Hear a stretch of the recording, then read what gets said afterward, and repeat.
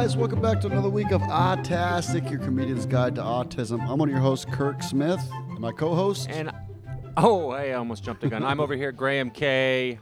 How are we doing? I hope everyone is okay. And it's week 1 million of quarantine. Well, we're not. I'm not of the pandemic. I don't think we're still quarantining, but we're you get it. We're living with our loved ones who have autism, cramped in a house, making it work. We have a very special episode this week. That's true. Don't we, That's Kurt? true. Yeah, I sound like I'm transmitting live from the caves of Kabul, Afghanistan, but it's a little echoey. I am you do. in Florida doing shows, and I had to move hotels, and they're not ready for me to check in, so I'm broadcasting live from some gym. Yeah, we're on FaceTime, and he calls me, and there's a bunch of stationary bicycles behind him. I'm like, what's going on? What is your life? He's like eating Wendy's out of a bag. There's stationary bikes behind him. I mean, this looks exhausting. Your whole life just seems exhausting. Oh, man, you have no idea. I'm like, what am I doing to myself? Not to me. What am I doing? You're like, you know what? I for 18 years, I lived with a severely autistic child, and now he's in a safe caretaker house situation. You know what? I'm going to be a touring, not famous stand-up comedian. Honestly, it's about the same amount of pain. That'll be easy. It's a very similar Yeah. lifestyle. Very painful. Mm-hmm. Actually, that kind of tips our hand to our interview where we're talking about housing. Go ahead, set it up. Actually, you know what? Sorry, I jumped the gun. This is a great interview. Go ahead. Yeah, I've got a quick little weekend review with Peter. Yeah, what's going on with Pete? My brother, of course. Yeah, and then so Peter is, like I mentioned off the top of the show, it's week 1 million of the pandemic, and he's getting squirrely. He called me the other day, I think 6 times. He's getting pretty bored, and people have stopped responding to his emails. There's only so much you can respond to his emails. So he's expanding his network. Well, there's also not that much happening, so it's hard to say, like, what's going on? I'm like, the same stuff. Well, he'll email you the same stuff. He doesn't care. Right, but then what do you reply to that? You're like, yeah, I'm still stuck in my house. Yeah. Honestly, that's all you have to do. He needs a little ping back, but I understand people are busy. I don't respond to half his emails, but I've started to. I mean, I talk to the guy 6 times a day. But anyway, he's become more... He started emailing his building's super and the staff that take care of the... This is like a 25-story building. And he started to email them just like, hey, how's it going? With like his sort of coded messaging. Like, his emails, you need to know him, and you need to receive his emails for a long time to understand what he's saying. What he's getting at, yeah. It's pretty... I mean, I've read some of his emails on air, and then they'll be like... My mother is the president of the condo board of that building. So then those people email my mom, be like, what is he saying? And she'll be like, my mom, there's one correspondence where my mom emailed back and goes, does he mean this? Did he see you there? And then the super wrote back, I have no idea. And so my mom had to tell Peter not to email the super because he's lonely. And then he was like crestfallen and embarrassed and blah, blah, blah. And so I had to talk him off a cliff. But he's happier today. He called, and my girlfriend was over, and so he got to talk to her on FaceTime, and that really perked him up. He showed off his apartment, gave us a tour of the apartment, told us a story about some guy in high school named Steve Frechette, who karate chopped him on the back, on his shoulder, and went, hi-ya, and then called him a bomb head. And that was really, he was just stewing about that. That happened 22 years ago at a bus station. Well, you got to tell somebody. Darn Steve Frechette. You got to tell somebody. I like it. Yeah. Yeah. Steve, if you're hearing, you owe Peter Parker Spider-Man an apology. Yeah. Don't hi-ah him on the shoulder. And you also told him to go bite somebody. And that was very rude. And he was telling the story, and it was really funny. And so we kind of giggled. And he was like, excuse me? Don't giggle, okay? Don't. He said, don't laugh. This is not a funny situation. Julia, this is not a funny situation. And she's like, I'm so sorry. He's like, okay. And then he just goes back. He starts from the beginning, goes back into it again. That's great. Yeah. But he's doing, he's fine. He's fine. Good. I'm proud of him. He's doing as well as anybody can do. Should we do the interview? Yeah, I'm excited about this one. I didn't know what to expect. I called Jill and I'm like, I want to do some more. Roving reporter Jill Escher comes through in the clutch. Some more Jill segments, and I was hoping for some science, and then her idea was no, my friend wrote this book, and so she sent over the book and the interview. Amy Lutz. Yes, Amy Lutz. She's had a few books. This is, I believe, her second or third book. She's had articles published in Slate. And you'll hear. She explains who she is. It's better if she does it. I love this interview. This was a great interview. It's a great interview, yeah. Let's roll it. All right. Hey, Autastic listeners. It's roving reporter Jill Escher here. I've been out for a while, just, doing the COVID thing. I've been pretty busy with my kiddos and lots of projects, but I'm back and happy to be back on the podcast. Today, I am interviewing a colleague of mine who recently wrote a book about life with severe autism. Her name is Amy Lutz. Hey, Amy. Hi, Jill. Good to see you via Zoom. Yes, always good to see you. So it's great that you wrote this book. There aren't a lot of books out about the more severe end of the spectrum. And I think it's a book that a lot of parents would like to know about. I know that you are obviously a colleague of mine. You are vice president on the National Council on Severe Autism. But could you also tell us a little bit more about your background? Sure. Well, first of all, I should say that I am mom to 5 children. My oldest son, Jonah, who's 22, is severely autistic. And my background is in writing. I have a Master's of Fine Arts in Creative Writing.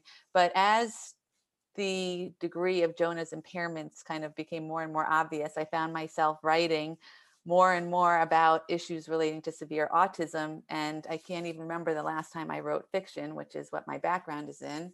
Yeah, this is not your first book. No, this is not my first book. This is my first book came out in 2014, and it was about the treatment of aggressive and self-injurious behavior, which unfortunately I know a lot about now. So I do a lot of writing and advocating for the severe end of the spectrum. And I also am right now finishing my doctorate in the history of medicine at Penn, because I found myself in some of these crazy debates and defending positions that felt to me just common sense, and finding myself losing in the policy arena. And I really was curious how we got here. So that was 4 years ago that I went back to school, and I'm hoping to finish up in 2022. Got it. So now you put your talents to work on this book called We Walk. Can you just tell us, why was it called We Walk? Well, it was called We Walk because my first title got shot down by the editor. It's a collection of essays.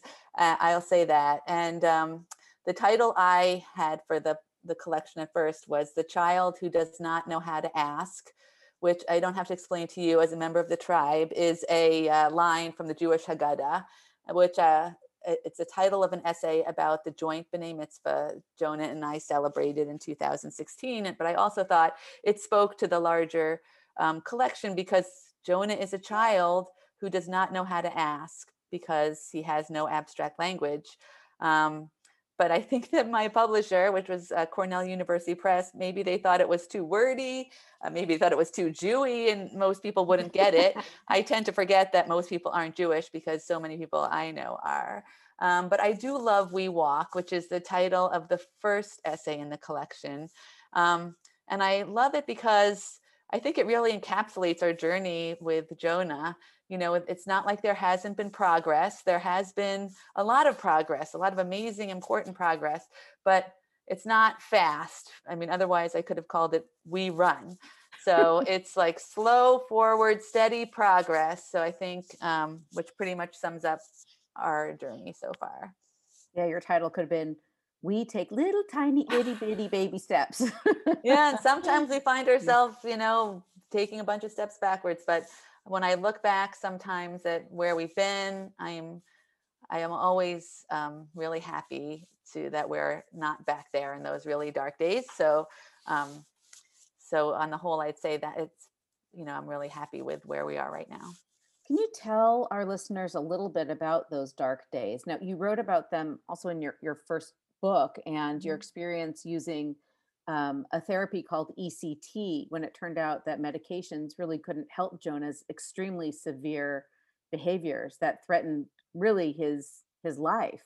Yeah. So can you tell us a little bit more about that? Do you mind? No. Most of Jonah's early life, he suffered from some really aggressive and self-injurious episodes. He would attack me, his dad, and teachers and aides. And the only reason we were able to keep him at home through this time is that he never attacked the other kids, which, I mean, I was always terrified that would change and he would do that, because I thought he would kill one of them. I mean, he was the largest in the house not by a small amount. And of course, he had no control over himself during these rages. He wasn't trying to hurt anybody, but they were the most fierce rages you can imagine. He ended up being hospitalized for almost a year when he was 9 at the Kennedy Krieger Institute in Maryland, which is the premier unit for kids with developmental disabilities and dangerous behaviors. And he was temporarily stabilized there, where he also received a diagnosis of bipolar disorder. And the doctors there felt the bipolar disorder was driving the rages. I mean, he clearly wasn't hitting us in order to access some preferred item or to get out of doing a task. He really had no control over these behaviors. They would come over him when he was in the middle of doing his absolute favorite things. He could be watching Sesame Street and eating McDonald's French fries, and then boom, he would just turn and launch at us. And we just always had to be ready. He could come in and you might think he's coming in for a hug, and then he would just grab my hair. And so that level of kind of anxiety and anticipation, I don't know how I lived like that for so long, honestly. That's traumatic. Absolutely. Yeah. But so you turned to ECT. You might want to just say a word about that. Sure. A year after he came back from Kennedy Krieger, his behaviors were as bad as they ever were. So we decided to try electroconvulsive therapy, which I knew that they had used at Kennedy Krieger with some kids who didn't respond to medications or behavior plans. And I have to say, it's been transformative for Jonah. He's been going for more than a decade now. And he has to go pretty frequently. He goes about 3 times a month. He just went this morning. But the ECT stabilizes the bipolar disorder, just like it would in a typical patient. And so Jonah just doesn't rage anymore. He doesn't ever hit us or come after us. Sometimes he gets frustrated, just like anyone else, when things aren't going his way. But the worst he does is bite his hand. And sometimes he will hit the side of his head, and he is developing a cauliflower ear, about which we're concerned. But that level of aggression is nothing compared to what we were living with before ECT. And ECT, I think you said before that if it weren't for ECT, he would be locked up in some psych ward somewhere. Oh, 100%. He would be locked up. He would be like chemically restrained, like sedated up to his eyeballs, and he might even be in actual like 5-point physical restraints. I mean, I couldn't manage him physically when he was 9. Now he's 6 feet tall and 200 pounds. There's no way I could manage him physically now. So, but because of ECT, he's still living at home. He goes to a program that's out in the community most of the time. I mean, it's a little bit restricted now because of COVID, but he gets to go. He spends the weekends going to the big box stores with his dad, which he loves, and going on hikes with me, which he also liked. So yeah, we credit ECT with all of that. Yeah, no, ECT I know is controversial because people think of it like One Flew Over the Cuckoo's Nest, but it's actually a fairly routine therapy used, for example, for intractable depression. It has a lot of efficacy across different illnesses, but I think that people tend to think of it in a very negative light. But in a situation like yours, where there were no alternatives, you had to do something. Oh, So absolutely. And you yeah. know what? That's true. I mean, One Flew Over the Cuckoo's Nest really destroyed forever the reputation of ECT. But you're right. If you just do a search on PubMed, I think there's up to 15,000 studies cited documenting the safety and efficacy of ECT for certain indications. You're right. Treatment refractory depression, kind of the agitated states of bipolar and schizophrenia, and catatonia, which a lot of autistic kids actually develop, but as often goes unrecognized by practitioners who aren't used to seeing it.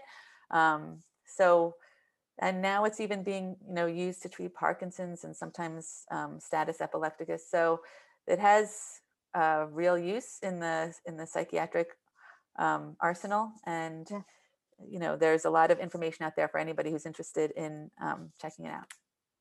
Great. So you've learned a lot of hard lessons. Yeah. We've all learned a lot of our lessons through tough times in real life. And I know that you put a lot of these lessons into your new book, We Walk. Would you mind telling us about some of the lessons you think other autism parents could benefit from? Well, so We Walk is not about the treatment of, dangerous behaviors. Those make an appearance because that's, was part of our life for so long. But I was really interested in exploring kind of our society through the lens of severe autism. What kind of society do we want to build? What is the place for people with really potentially disruptive behaviors in the public sphere? So that's kind of what I'm wrestling with in this book. There's an essay about what religion has to offer people who have no abstract language. And I'm still not sure I know the answer, except I did kind of figure out what religion might offer families of individuals with no abstract language, and the importance of community for families that are often so isolated. I really think there's nothing harder than caring for an individual who's a threat to hurt himself or other people. When Jonah was at his worst, we couldn't have people over to our house. We couldn't take him anywhere. And knowing that there's a community that supports you can be absolutely life-saving. I loved how I am not a particularly religious person, but I loved how our synagogue community kind of rallied around us when we wanted to have a joint b'nai mitzvah. The clergy were incredibly supportive in designing a plan for a service that Jonah could participate in. And even though they didn't have a special needs Hebrew school, there was another Hebrew school another synagogue in our county that did, and they welcomed us in. And it was just a real team approach. So that community was strong. I have an essay about taking Jonah out in the community, which kind of grew out of a kind of short Slate article that I wrote many years ago. It's one of the first articles I wrote for Slate. And it's just a funny story about that article, because I was writing for them. I wrote something about ECT. I wrote things about the new DSM and got rid of Asperger's. And, the articles, they got some comments. It's Slate. Of course, there are always going to be lots of comments there. But I thought this was going to be a throwaway article. It was about the time I took Jonah out to dinner at a really casual restaurant, and one of the patrons gave me a hard time because Jonah was kind of noisy, and he wasn't actually upset or anything. He was just kind of clapping and vocalizing in the way that he does when he's about to get hamburger and French fries, and because that's his favorite thing. And that one article had 2,500 comments. I couldn't believe it. All the articles that I had researched and did interviews for. And this was just like my thoughts on taking Jonah out in the community. And I realized it's because everybody goes out to eat, and people have strong opinions about whether their experience, even at someplace like the Olive Garden, whether they should be able to have a really quiet, peaceful meal at a restaurant like that. And of course, many of the comments were supportive and said, rightly so, I think, that if you want absolute quiet, stay home and eat, but there were many people who who didn't support me taking Jonah out in the community. And I think if they had been pressed, would say, just keep him at home, which I don't think is an option. I know you take Sophie out all the time, and I love the pictures of her skiing and going to Hawaii. She has a more active life on the community than I do, I think.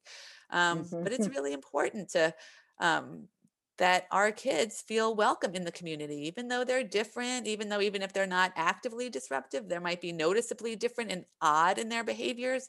And so I took that small article and just kind of blew it out to talk about, to look at how philosophers and psychologists and sociologists have thought about this idea of sharing public spaces, to see if there were any lessons that we could draw on how to kind of negotiate this space in a way that's respectful of other people's boundaries, but also really fosters, a sense of community engagement for our kids.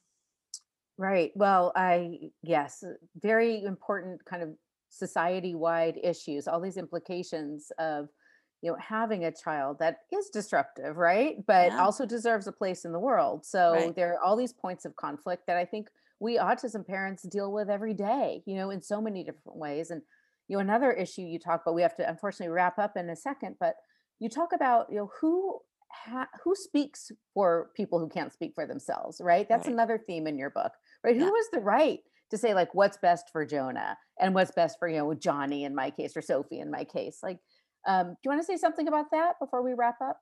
Sure. I really, this is one of those topics that I can't believe that there's any debate over. I also have a strong interest in bioethics, and I will say there's a very robust bioethical literature about surrogate decision making.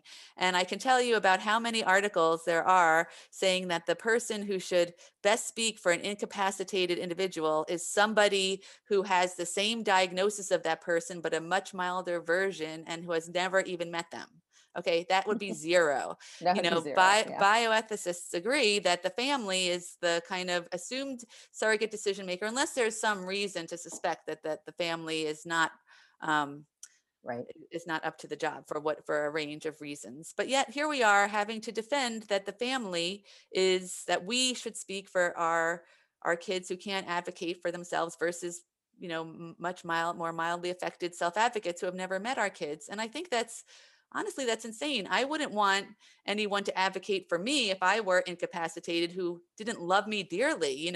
No offense, Jill, just because you're neurotypical doesn't mean that you know anything about what I would want if I were in a coma. And you probably know more than like just some random person on the street who has never met me. Just because you share a diagnosis doesn't mean you know anything about that person. I mean, I think that the incredibly broad range of what has come to be the autism spectrum, really, there's no other way to interpret that. And everybody deserves someone who loves them to make decisions for them when they can't make decisions for themselves. I feel like this is just a truth claim that is really hard to challenge. Yeah, common sense. Well, thank you, Amy, for writing the book. It's a wonderful book. It's full of lots and lots of real hard truths about autism, and it's very thoughtful. You draw from lots and lots of sources in your sort of internal debates about these important issues. So thank you so much, and tell people where they can find the book.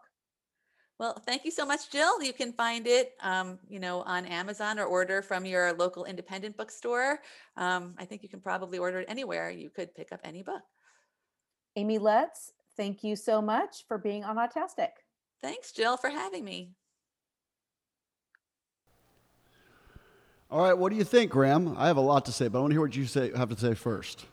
Oh, okay. Well, the one thing that stood out to me that I never really thought of, because I was always bigger than Peter,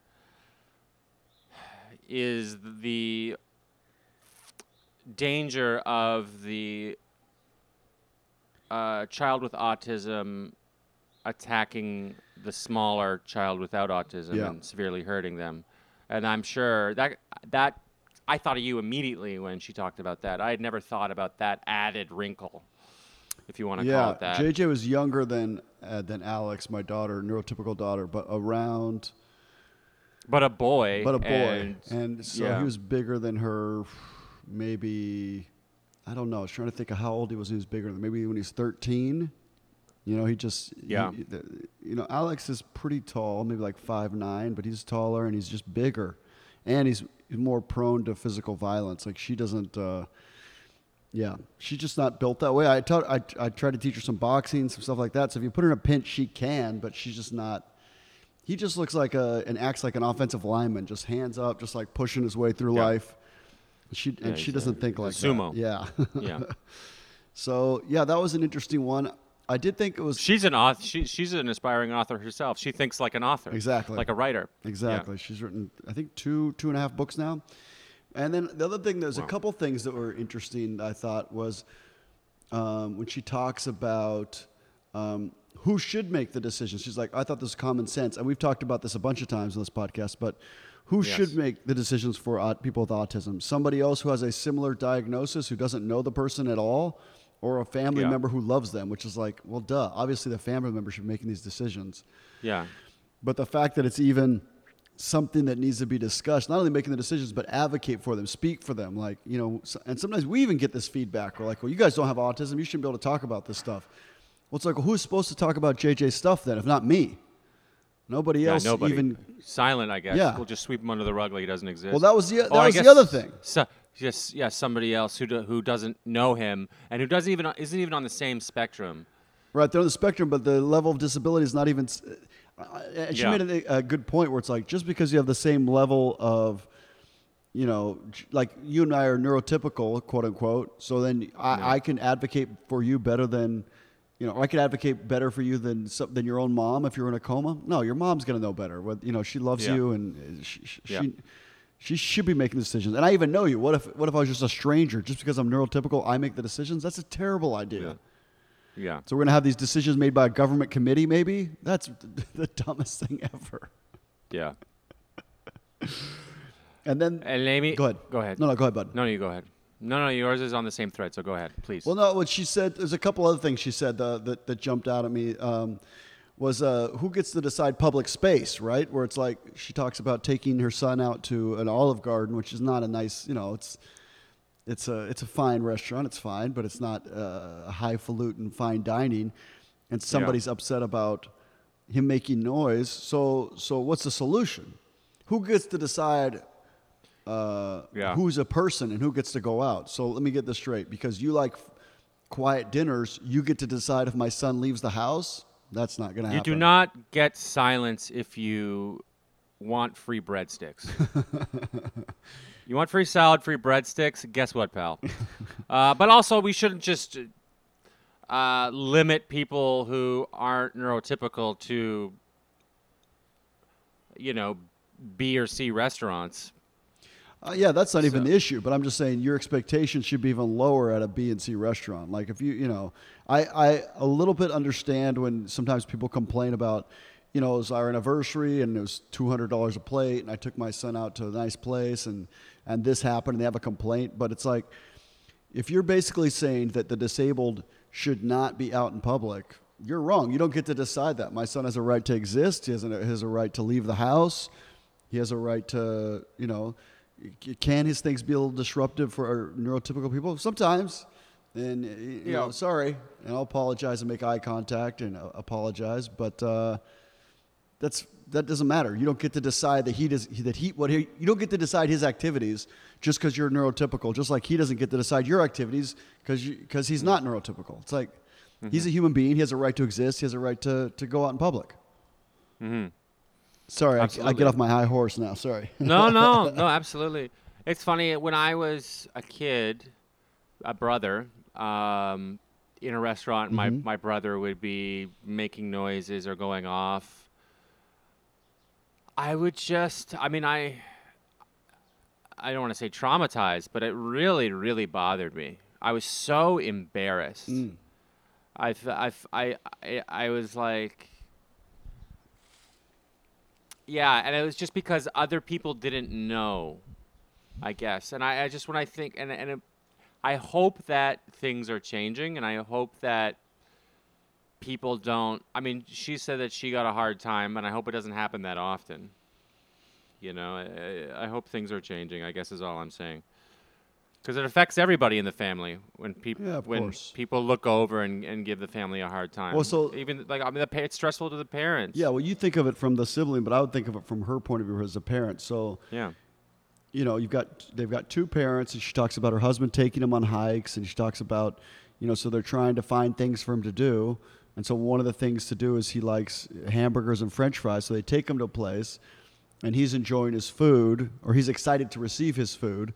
And, I understand how it could be, there's levels to this stuff. Like if I'm not saying, like there's different levels of like my son has an accident or something like that. That's something different. But just the very fact that he's a little excited and a little boisterous and claps his hands, I get that that's not your ideal and you're not used to it, but suck it up. That's part of being in society, and not everybody's the same.